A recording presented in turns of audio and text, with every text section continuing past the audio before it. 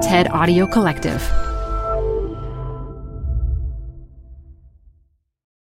This episode is brought to you by Progressive Insurance. Whether you love true crime or comedy, celebrity interviews or news, you call the shots on what's in your podcast queue. And guess what? Now you can call them on your auto insurance too with the Name Your Price tool from Progressive. It works just the way it sounds. You tell Progressive how much you want to pay for car insurance, and they'll show you coverage options that fit your budget. Get your quote today at Progressive.com to join the over 28 million drivers who trust Progressive. Progressive Casualty Insurance Company and Affiliates. Price and coverage match limited by state law. Hi, I'm Debbie Millman. Canva is great for designing visual content for work, no matter what industry or department you work in. Now your next presentation with Canva Presentations. Start with a professionally designed template and use it as a springboard for your design. It's a serious time saver. Time to present but can't be there in person? Enter Canva Talking Presentations. Record yourself presenting and add your talking head to your slides so your audience can watch your perfected presentation anywhere, anytime. Start designing today at canva.com. Designed for work. This is Design Matters with Debbie Millman from DesignObserver.com. On this program, Debbie Millman talks with Fast Company's design editor Linda Tischler about the status of American design, about why the word design turns off many business people, but also about how services like Kickstarter have shifted the terrain for designers. That's always been design's challenge, is its inability to quantify what it brings to the table. And I think these new business models allows you to quantify. Here's Debbie Millman. Here are some recent headlines from the design section of Fast Company's website. Todd Bracker turns a musical algorithm into a carpet pattern. And being a desk jockey makes you sick. Design to the rescue. Here's another. Once returned, a toothbrush lives on as a picnic table. Don't you want to read them all? Well, they were all posted by Linda Tischler, who writes with great aplomb for Fast Company about the intersection of design and business. Her monthly column for Fast Company is called Big Bang Design, and she edits the magazine's annual Masters of Design issue, which we're going to talk about at length today. Welcome to Design Matters, Linda. Thanks, Debbie. Great to be here. So I read on Huffington Post that your New Year's resolutions tend toward the prosaic. This past year, for example, they were to hit the gym, call your mom more often, and clean out the 12,467 moldy emails clogging your inbox. Oh, Lord. And I wanted to ask you, really? 12,467? Well, just between you, me, and my sysadmin, it's probably worse than that now. It's sort of my hive brain so that, I can dip in there and find addresses and story pitches. And, I've been at Fast Company for 11 years, and it's like having a house for 11 years. Those magazines pile up and the unread mail. And that's really what my inbox is like. So you also wrote that one of your resolutions was to redesign your life, and you described your life as a hamster habit trail, a juggling act, a pressure cooker, a stopwatch, and my favorite, a taffy pull. And so from a cultural perspective, I'd like to get your perspective on why busy is such a big topic right now. I think, for one thing, certainly in my industry, an industry under siege, we're all being asked to do a lot more with a lot fewer resources. So, for example, when I joined Fast Company, at the time, actually, I joined as the web editor way back in 2000, right before the dot-com bubble totally imploded. And I migrated from there to the magazine. In the past, we sort of had discrete functions. I was the web editor or I wrote for the magazine, and we weren't always being pulled to do both things at once. Now my job responsibilities include writing for the magazine, putting up this column, once a month in the magazine, at least 3 or 4 times a month on the web because somebody happily sold advertising against it, marketing events, guest appearances at conferences, a year-long job of creating this design issue, contributing to other sort of franchise projects that we have at the magazine, most innovative companies, most creative people. They all have lists attached to them, top 10 architectural firms, top 10 design firms. And it's a constant battle to just keep up with all of the demands because we don't have that many people. It's a relatively small staff, and so we're being asked to fill a lot more functions. So have you managed to figure out a way to redesign your life since you wrote the piece? Well, actually, right now, I've made it a lot more complicated because you've taken on something else? I have. Technically, right now, I'm on book leave. But that means I'm supposed to scale back my Fast Company responsibilities. But partly because a lot of them generate advertising revenue, they haven't really wanted me to go away for good. And so now I've added producing a 50,000-word manuscript by March 1st to my to-do list. So I haven't been sleeping very well lately because at 3:30 in the morning, I wake up thinking like, oh my God, what's my column going to be for the December-January issue? And besides which, if I don't do 2,000 words a week for this book, I'll never make it. So I'm hyperventilating a lot these days. So you're really flying in the face of your resolutions, let's face it. I've failed miserably. And I'm not calling my mother as often as I promised to either. No, that one you have to work on. And as far on. as like the email cleaning out thing, forget it. Okay. Well, tell us about your book. It's a book based on a cover story I did 2 years ago with David Butler from Coca-Cola. It's about essentially behind the scenes at Coke and their design strategy. Coke has never allowed anybody within the company to sort of reveal what goes on back there. And he, frankly, because the CEO and the rest of the company seem to like that story and they have a lot of faith in David, they're allowing us to do this book. We actually did some work with David for a book that we're doing for this branding program that I am involved in.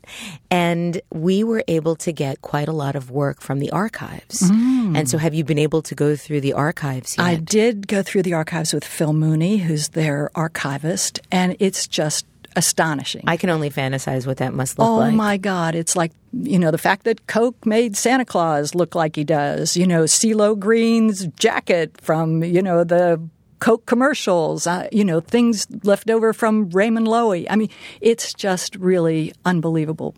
Now, that is a very interesting bit of information that you've provided because our editor was unable to verify whether or not Coca-Cola really did invent the way Santa Claus looks. And we had heard that from Grant McCracken, the great cultural anthropologist. Absolutely. But he was unable, my editor was unable to verify this information. And because Grant said it's true, we felt that was verification enough. And now you're telling us another witness. Yes. So isn't that amazing that Coca-Cola actually invented the way that we view the modern Santa Claus? The icon of Christmas was invented by a soft drink brand. It's really remarkable, not to mention, the look and feel of polar bears drinking soda. Right. So the important, cultural icons of our time. So, Linda, how does that happen? How does that happen that a fast-moving consumer good, a soft drink, a mass-marketed bottled soft drink, has the power to create the visual language of a culture? Well, you have to understand Coke, it's 125 years old. Certainly for its first 115, it was really all about scale. So, just the power of that company in so many countries and their ability to get their message out in such a provocative way has really been the way that they've managed their design operation and how they run their business. That's changing now because scale alone is not going to be the thing that will take you to the next great leap. And so that's what they're trying to reinvent inside Coca-Cola. And the book will deal a lot with that pivot of understanding that scale is not enough, that it's the connectivity, it's the systems, it's the shared value component that really is going to have to be the thing that will drive the company in the future. Coca-Cola seems to have reversed their trajectory. They seem to have, from the 80s into the 90s, stumbled a bit, probably from New Coke forward to, I would say, the early to mid-90s. Mm-hmm. But it seems like in the last decade, particularly since David's joined the organization, that they have a much different sense of buzz about them with the vending machines that they're doing, right, with the happiness truck. I mean, there seems to be a real sea change. What do you attribute that to? I think, frankly, David's had a lot to do with that. Certainly, there's a big design operation within Coca-Cola. He supervises about 300 different agencies. So he would be the last person to say that he's the genius behind all of these things. He's given Moira Cullen quite a lot of credit as well. Absolutely. And Mark Mathieu before him. I mean, there were some big thinkers who preceded him. David's gift is really understanding the systems application of all of these things. So, he comes from Sapient. He comes from having done a lot of things with the Olympics where you really need to understand systems in a big way. And that's really the thing that he's brought and hammered through the organization, that it's not just a redesign for the Minute Maid carton. It has to work across all of those different juice brands. So, he's trying to figure out how you can make the most with the least, how you can scale something so that it has a bigger impact than just a bunch of one-offs. So you're the senior editor at Fast Company. I'm one of the senior editors at Fast Company, and you really are known in our design and branding industry for being the sort of steward of our causes. Prior to that, you were the editor at Boston Magazine, where you developed the New England Design Awards, and you also launched the magazine's special Boston Home section. So I have two questions for you. Why magazines, and why design for those magazines? I grew up with a mother who was a magazine junkie. I mean, she'll still tell you about the time when she was first married and sent my father out to get her a magazine. I mean, she must have been 20 years old. She married very young. And he came back with Ladies' Home Journal. And she was sort of horrified because, I don't know, I guess she expected like the Cosmo of her day or something. And instead it's like Ladies' Home Journal. Oh, my God, I'm an old married woman. But my house growing up was just littered, and still is, frankly, with magazines. And I got hooked. And I loved magazines. I loved the look and feel of magazines. I loved the writing in magazines. I loved everything about them. And I grew up wanting to be a magazine writer and editor. I was also very interested in art and design. I mean, we didn't call it design back then. We called it art. And, as a middle schooler, won a sort of scholarship to Carnegie Mellon's art school for kids because I grew up in Pittsburgh and really had a very strong bent toward art as a potential career. My elementary and high school art teachers were hoping that's the path that I would take. When I got to college, I sort of had to pick between the two and ended up picking words over images, partly because I think I felt a little more confident in my ability to write than my ability to design. But that passion never left. I'm still taking courses, Monday nights at MoMA. I'm taking a course on de Kooning. So, I'm still there mucking around in the studios trying to, satisfy that leftover hidden desire. Writing about design is as close as I could get to sort of melding those two disparate passions of mine. And frankly, it's a whole lot better than writing about enterprise software. Well, you've been at Fast Company for quite some time and have really elevated design to a place at the table, as designers seem to always ask for. And what's interesting about that seat at the table is you actually have something to say at the table. I often ask designers that want that seat at the table, well, what are you going to say when you get to the seat? And you are actually able to not only have and hold conversations, but lead the conversation. And for that, I think the entire design industry is quite grateful. How did you get the job at Fast Company in the first place? It was a lucky confluence of events. I had been at Boston Magazine where, I had first managed to nail that magazine job that I was looking for after working in newspapers, left there to go, this was at the beginning of the .com craze, left to go to Microsoft's Sidewalk.com in Boston, where I was the arts and music producer. I earned my first Ship It award at Microsoft. I'm very proud of this piece of, ugly piece of lucite sort of stuck into some crappy sort of thing that looks like a rock. I love that you're describing what it looks like. One of my proud moments. I could barely do email at that point, and here I am now with 14,000 emails in my inbox.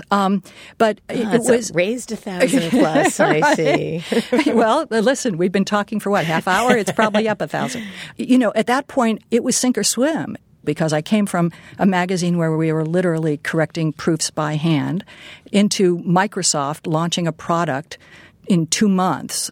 And I had to learn tech skills at a moment's notice because I was launching a website. It was terrifying as hell, but I managed to make it through. And suddenly there I was in 2000 with a combination of writing skills and tech skills, which at the time was as a kind of a rare credential. Absolutely. After Microsoft sold off Sidewalk to CitySearch, when CitySearch took over, it was clear that they were going to downscale the whole operation and make it sort of Sidewalk light. And I said, okay, I'm out of here. And got an offer from a company called CMGI, which was an internet incubator at the time that seemed like it was really hot. It was the guy who ran it was on the cover of Business Week, Internet Keiretsu, this is the next big guru. So I thought, wow, a journalist who could actually get stock options and make some money. And so I grabbed it. I wasn't there for more than half an hour before I realized I had made a horrible mistake. How did you know that? I walked in. Was it ugly? I was in a conference room with a bunch of much younger people whom I was supposed to supervise, with our monitors lined up, cranking away. And, it was supposed to be like a news aggregator. They said it was content-based, but on Super Tuesday, whenever I asked the operations guy to please run our Reuters feed a few extra times because the news was happening fast, he said no, they were taking the feed down for server maintenance that day, and so we wouldn't have on any Super news Tuesday. on Super Tuesday. Well timed. Yes, well timed. And at that point, it became very clear that was not the place for me. So I spent a lot of time at that point trying to get out. I had a variety of back ailments, which required me to go from North Andover, Massachusetts, into Boston, to see my doctor. And the doctor, yes, the proverbial doctor. Yes. Fortunately, one of the news feeds that we were tapped into was Fast Companies, and I really liked the content that I was seeing come across. And so I said, okay, these are my peeps. And I managed to wangle an introduction to somebody there. And unfortunately, at the time, they required 4 interviews. So I really had back problems. Bad back. Very bad back. And I know all of my, young kids who were reporting to me probably thought, well, that's what happens when you get to be like an old lady like her. You have very serious health problems. So I managed to convince Fast Company to take me because they needed somebody to run their website. And so it was somebody who has magazine chops but can understand HTML. Yeah. So that was really my way in, and I ran that for several years before migrating back to the magazine. Now, was the magazine always so focused on design? Did it always respect design in the way it does now? Design was always one of its pillars, but we have definitely grown it a lot in, say, the last 5 or 6 years. As we've sort of narrowed the focus of the magazine down to fewer things, we write about technology, obviously. We write about design. We write about leadership. We write about sort of creative industries and ethonomics, which is our nod to sort of economics and sustainability. So if it's October in New York, that means that several annual events are occurring. There is the Cooper Hewitt National Design Awards. It's the time that AIGA usually has their big conference. And it is the Fast Company Masters of Design issue, which people wait for with bated breath. And for the past several years, you've been responsible for the magazine's issue, the Masters of Design issue, which celebrates people in the forefront of design thinking. How would you describe the Masters of Design issue? I mean, it really is meant to celebrate design. This is, you're not going to find sort of a takedown, bad logo story in the design issue. The design blogs do that well enough. That's enough. Although it's not that this issue is just slavishly self-promotional or design promotional.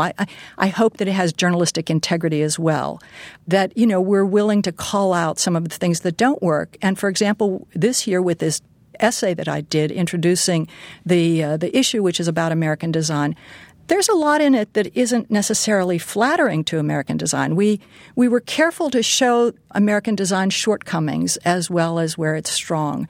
Well, actually, one of my favorite lines in the entire issue is when you quoted Northwestern University's Walter Herbst, who states that he believes that American designers have a bad case of Spilkes, which is Yiddish for nervous energy or ants in your pants. I had a laugh out loud moment reading that. Well, I had a bet with Walter that I could actually get that into the issue. And whenever when it finally shipped, I said, Walter, keep an eye out. I did it. Not only, but it's also now the first time we've ever actually used the word on Design Matters as well. Right. But let's talk a little bit more about the issue. Why did you choose to focus so much on American design in this particular Well, essentially, year? Magazine editing is a form of pattern recognition, particularly this issue. We're always looking for what are the trends. For a year, I've been watching and thinking about the idea of American design and where it stands against other cultures and whether it's up, whether it's down, whether it's, succeeding, failing.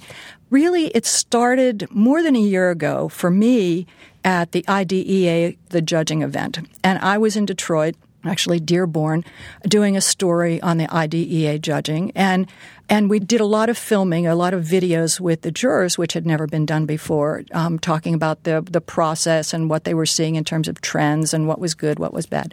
At the end of that, I had a longer interview, and you can find it on the site, with John Barrett from Teague, who is head of the jury. And what had happened was that they had invited Objeto Brazil in as part of that competition.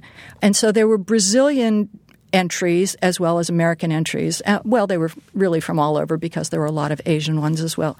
But in the course of our sort of wrap-up interview with John, we started talking about the differences between the entries from Brazil and the ones from the United States. And the contrast was so clear.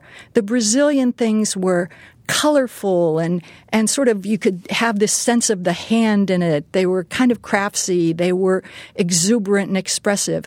And the American entries, which frankly featured a lot of technology, obviously a lot of it influenced by Apple, were kind of cool and minimalist and techy and, focused a lot on user interface and sort of digital applications. And we really started comparing and contrasting those things. So I thought, that's interesting. I wonder, if you could really make a case for a design aesthetic, an American design aesthetic.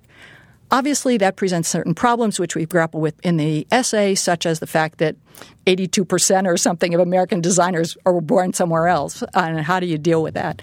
But, I started seeing this theme, and ABC World News Tonight did a big thing about, made in America products. And if you cleared everything out of somebody's house, what would be left? And there was a salt shaker or something. And then From like 1945. Right, exactly. And one night I'm watching 2020 and they do a big thing on Michael Kors and talk about his American design aesthetic and how it's kind of sleek and pragmatic and good for women, whether they're, plus sizes or little petites. So, I'm thinking about that. And of course, I was at that point kind of riffed and started thinking about, wedding gowns. Think of Carolyn Bessette Kennedy's dress and how the Narciso Rodriguez and how beautiful and sleek it was. Think of, Princess Diana's dress and how ridiculous it was. Or even Kate Middleton. Not that it was ridiculous, but it was so different in the style. It was so different. And think of, Caroline Kennedy's dress or Chelsea Clinton's dress. And I started just thinking about wedding dresses because I'm a girl and I think about these things. And those crazy hats that the Brits had on whenever they went to the wedding. The toilet seat hat on Princess Beatrice. It's like, what American would show up at a wedding with something like that on her head? Other than Cher, I can't think of anyone. I can't think of any. Or maybe Lady Gaga. Yes, Lady Gaga is channeling her inner, Brit. So it was a fun topic, and I thought there's really something there. And not only that, if you couple that with the real ferment that's going on in American design, from new business models like Kickstarter to the extraordinary progress we've made in sort of the digital and user interface or experience design or service design, all those things that people who aren't familiar with what a big tent design is don't think of as design. You know, we think about design in terms of a chair. But there's so much going on, and Americans really are leading the fray on that. And I thought that was something really to celebrate, particularly at a time whenever the country seems to be so depressed and gloomy about our future. Here really was something to celebrate where we really are doing great stuff. And potentially, since this is obviously a magazine about business as well as design, you know, it could show a way out of our doldrums if we could really harness that. Well, one of my favorite stories in the issue was about Scott Wilson, yes, who created a watch band for an Apple device that has actually been so popular, I believe, that Apple is either thinking about buying it or they want to feature it on their site. Oh, they have it in the stores. They have it in the stores and as the well. beauty of that was that Scott, after a kind of failed startup that he had been working on, he'd put like a year of his life into a more conventional kind of startup, put this thing up on Kickstarter. It's called the Lunatic, and it's a watch band that features an iPod Nano, and it's very cool. And, you know, he just kind of did it on a lark. And lo and behold, you know, the orders started coming in, and he raised $1 million or close to by people who were just saying, wow, you know, cool, sign me up. At which point he had enormous leverage. He was able to go to Apple and say, look, you know, I really have a track record here of people buying iPod Nanos because of my watch band. So he was moving more He was moving nanos. merch.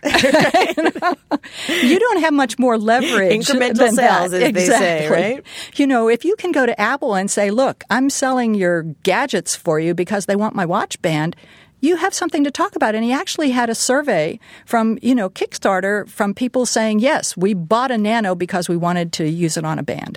It was an independent project that he managed to get up and running on his own.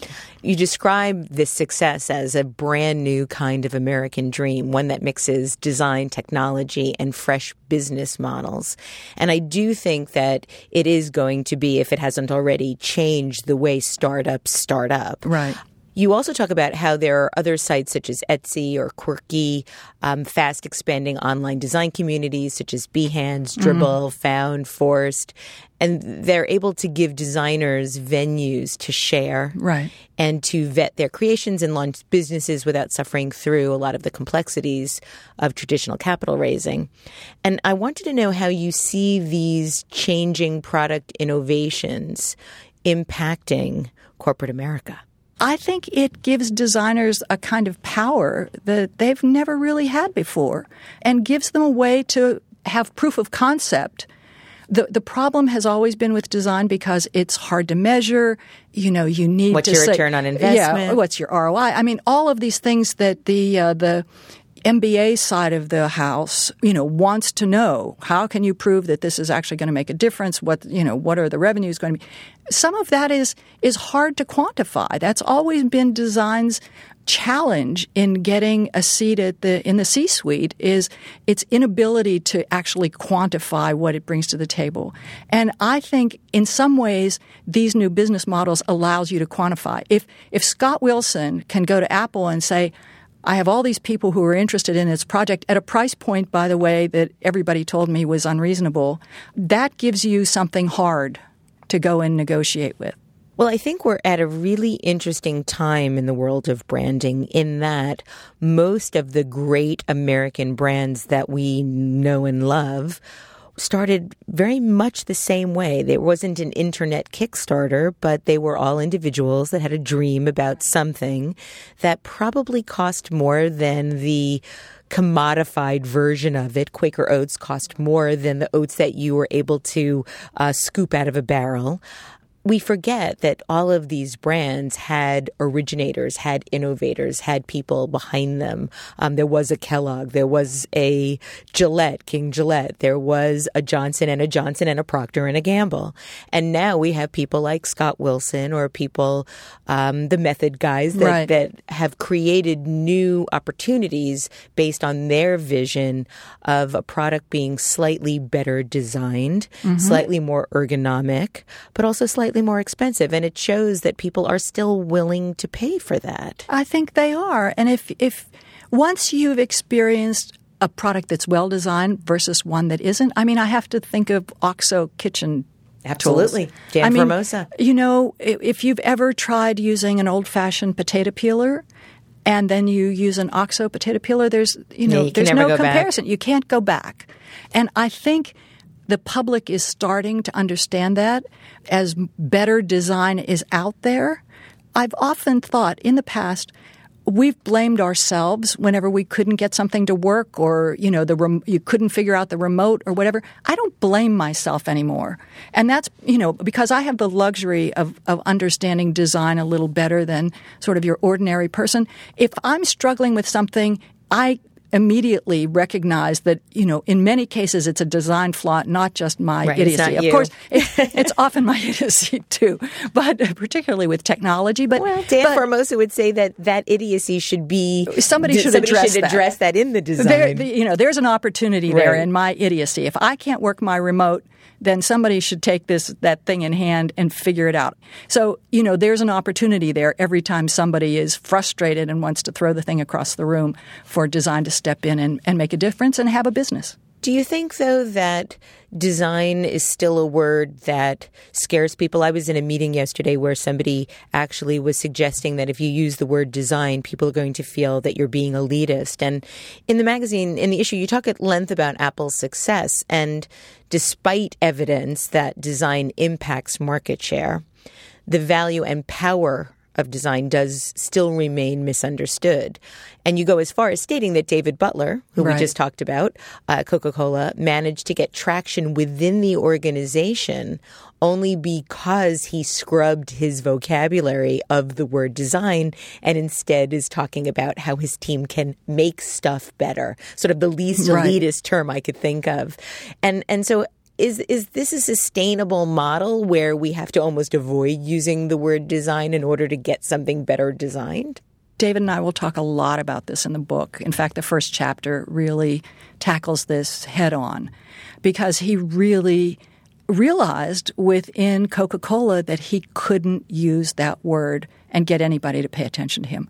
Coca-Cola. Why? Because nobody knows really what it means. Is it a verb? Is it a noun? What does it mean to design? You think of design and you think a guy with a black T-shirt and wacky glasses and, he's going to tell you about how he feels the green or something. They're scared of that there. And Coca-Cola is an extremely competitive, market-driven company. They don't want anything fuzzy, and design sounds fuzzy and intuitive and unquantifiable. So if he goes in and he talks to a guy who's, head of, I don't know, the head of R&D? Head of R&D. Yeah. And he says, I want to talk to you about design. The guy's going to say, forget it. I have real work to do here. If he says, do you want me to show you how I can make that aluminum can stay colder longer? Then they have something to talk about. If he tells them that he can find a different way, a different plan for making a fountain machine that is more sustainable so that if you're in, Bangalore and you're really worried about your electricity bills and you don't want to run the thing overnight, what they tend to do is pull the plug at night so that they won't be running the electricity overnight for the cooler, and it means then for the first couple hours of the business in the morning, all the drinks inside the cooler are warm.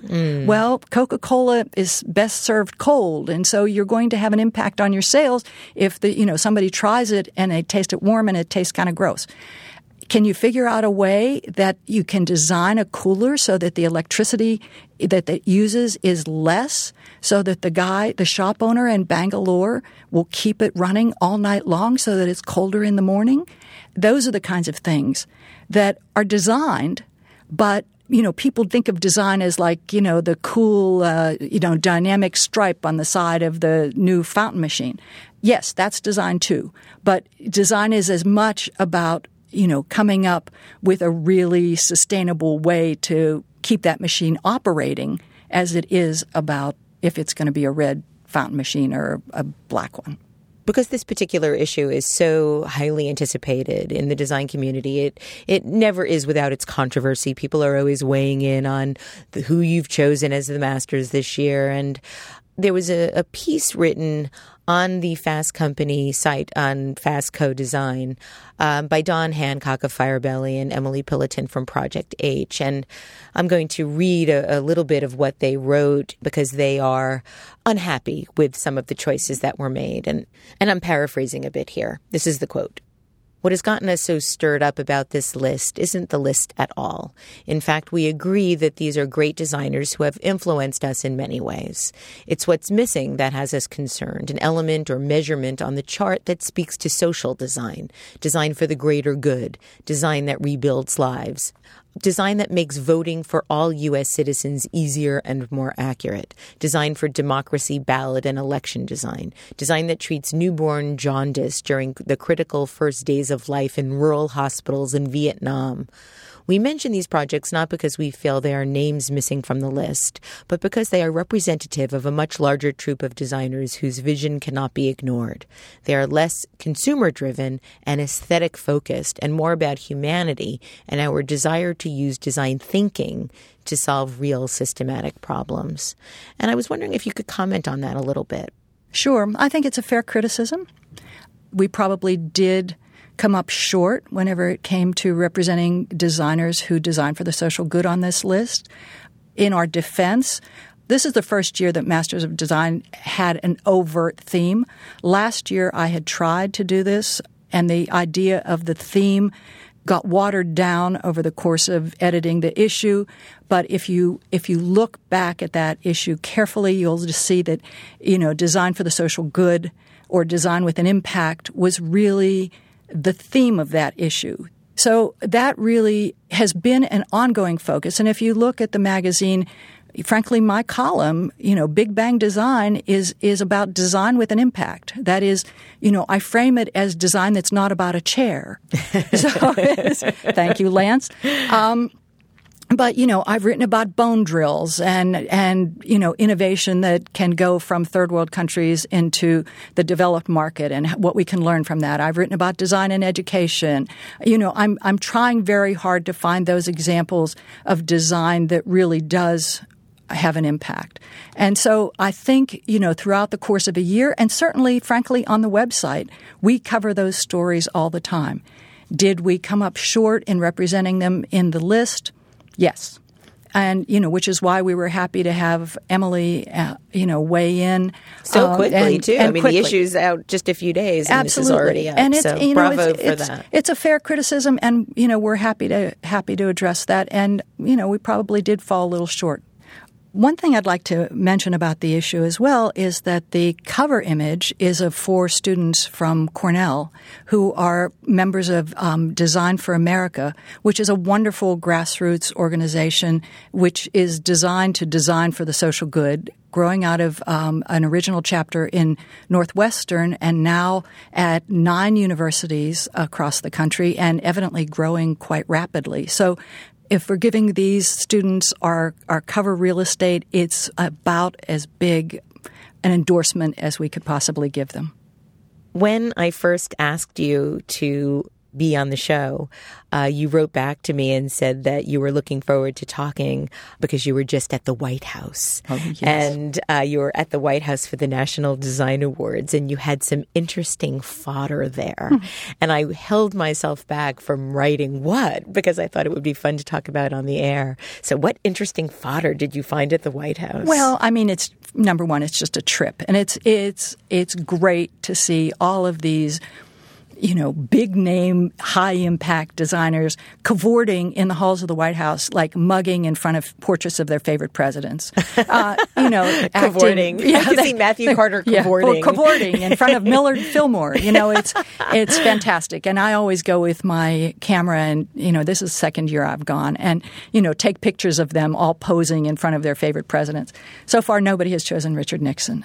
But someone made a comment to me while we were there about the fact that, we were in this lovely room, but it was an East Wing room. And, it was chaired by Michelle Obama, who's fantastic and makes all these designers earn their lunch by appearing at a teen design fair in the morning. They, each of them has to show up, sit at a table. They, bus in kids from the D.C. schools who have expressed interest in being designers, and these kids make the rounds of all these designers. So, watching them, listen to Matthew Carter talk about font design was, blew the lid off your head. I mean, amazing. Kids had no idea. Last year, Life-changing. Yeah, it really was, because they had no idea that fonts could be designed. Who knew? Right. So that was really wonderful. But after doing this issue, I could only wish that the conversation about design could have moved from the East Wing to the West Wing, because I think they desperately need us over there. Oh, yes. And, the WPA was a design project, wasn't it? I mean, really, when you think back on it. And NASA. I mean, all of those things are really design projects. Other countries have design councils that are intended to help business understand the potential of design. In the United States, we have well-meaning organizations, AIGA, IDESA, APDF, DMI, all the acronyms, they're all great, but there's no governmental body that is there to promote that design conversation at a higher level and bring everybody together and say, okay, what can we do with this? This has the potential to unleash value and create jobs and, be an economic driver for this country. Where is that conversation? Well, the conversation is in the October 2011 issue of Fast Company. We tried to get it in there. We tried to sneak in as best we could. We thought about coming down to the White House with a bunch of boxes and standing there and giving out copies of the magazine. And we thought, boxes, bringing them to the gates of the White House, probably not a good idea if we actually want to be able to get in there for lunch instead of ending up in jail. But it would have been a good story, though. It would have been a good story, but I wasn't willing to, risk my lobster salad for that. Well, Linda, thank you so much for being such a design advocate. Well, my pleasure. And thank you for a really terrific issue. Thank you very much. Thanks for having me. You can read articles and blog posts by Linda Tischler at fastcodesign.com, and her monthly column runs in Fast Company magazine. I'd like to thank you for listening, and remember, we can talk about making a difference, we can make a difference, or we can do both. I'm Debbie Millman, and I look forward to talking with you again soon. Design Matters with Debbie Millman is recorded at the Masters in Branding Studio at the School of Visual Arts in New York City. It is produced by Curtis Fox Productions with technical assistance by Rainey Ortica and research by Jen Simon. The show is published exclusively by DesignObserver.com. You can subscribe to this free podcast in the iTunes Store.